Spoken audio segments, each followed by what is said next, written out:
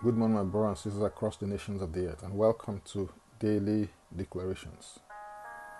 Our declaration for today will be taken from Hebrews chapter 11 and verse 5, and it reads, By faith Enoch was taken away, so that he did not see death, and was not found, because God had taken him. For before he was taken, he had this testimony that he pleased God. At different seasons of your life, you get to think about different things that preoccupy your mind. At a particular stage, you should get to the point when you begin to think about legacy. What do you want your legacy to be? What legacy do you want to leave behind? Thinking about legacy brings two characters to mind in Scripture. First, there is Methuselah, who lived 969 years, and all that was said about him was that he begat sons and daughters. Now, that's ordinary because that is common to all men. Then there is Enoch, who walked with God 300 years and had sons and daughters. Now, that's extraordinary because it is uncommon. It is not about how long you live, it is about how well you live before God. It is not about the duration of your life. It is about the donation that you make in life. It is not about the volume of your life. It is rather about the value that you bring to life. Whereas Enoch had the testimony that he pleased God, nothing about pleasing God was said about Methuselah, although he is the oldest man on record to have lived on the face of the earth.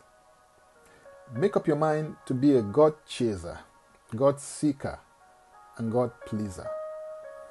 Now, there's some good news because according to Jeremiah 29 and verse 13, the Bible says, And you will seek me and find me when you search for me with all your heart. Don't seek God with half measures. Seek him with your whole heart, and you will find him, as Enoch did. To please God, you have to learn to live and walk by faith and not by sight. This is because God is spirit. As a result, the rules of engagement are totally different from that of the visible realm. Hebrews 11 verse 6 declares a fundamental principle in your pursuit of God. It says, But without faith it is impossible to please him. For he who comes to God must believe that he is, and that he is a reward of those who diligently seek him. To please God, you have to learn to walk in obedience. Take him at his word. He is a covenant-making, covenant-keeping, and covenant-enforcing God.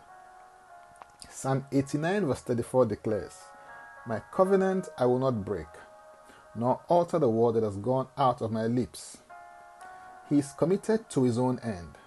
Now you learn to keep your own end by walking in obedience to his laws, precepts, and commandments. They are given to protect, preserve, and provide for you as you keep them.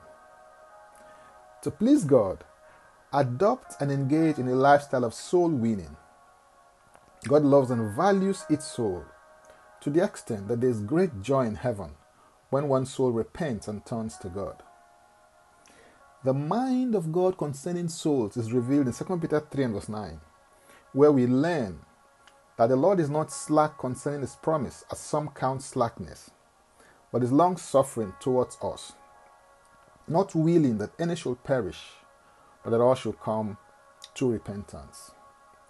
As you look into the perfect law of liberty, encapsulated by his word, ensure that you continue in it and do the specific work highlighted to you per time.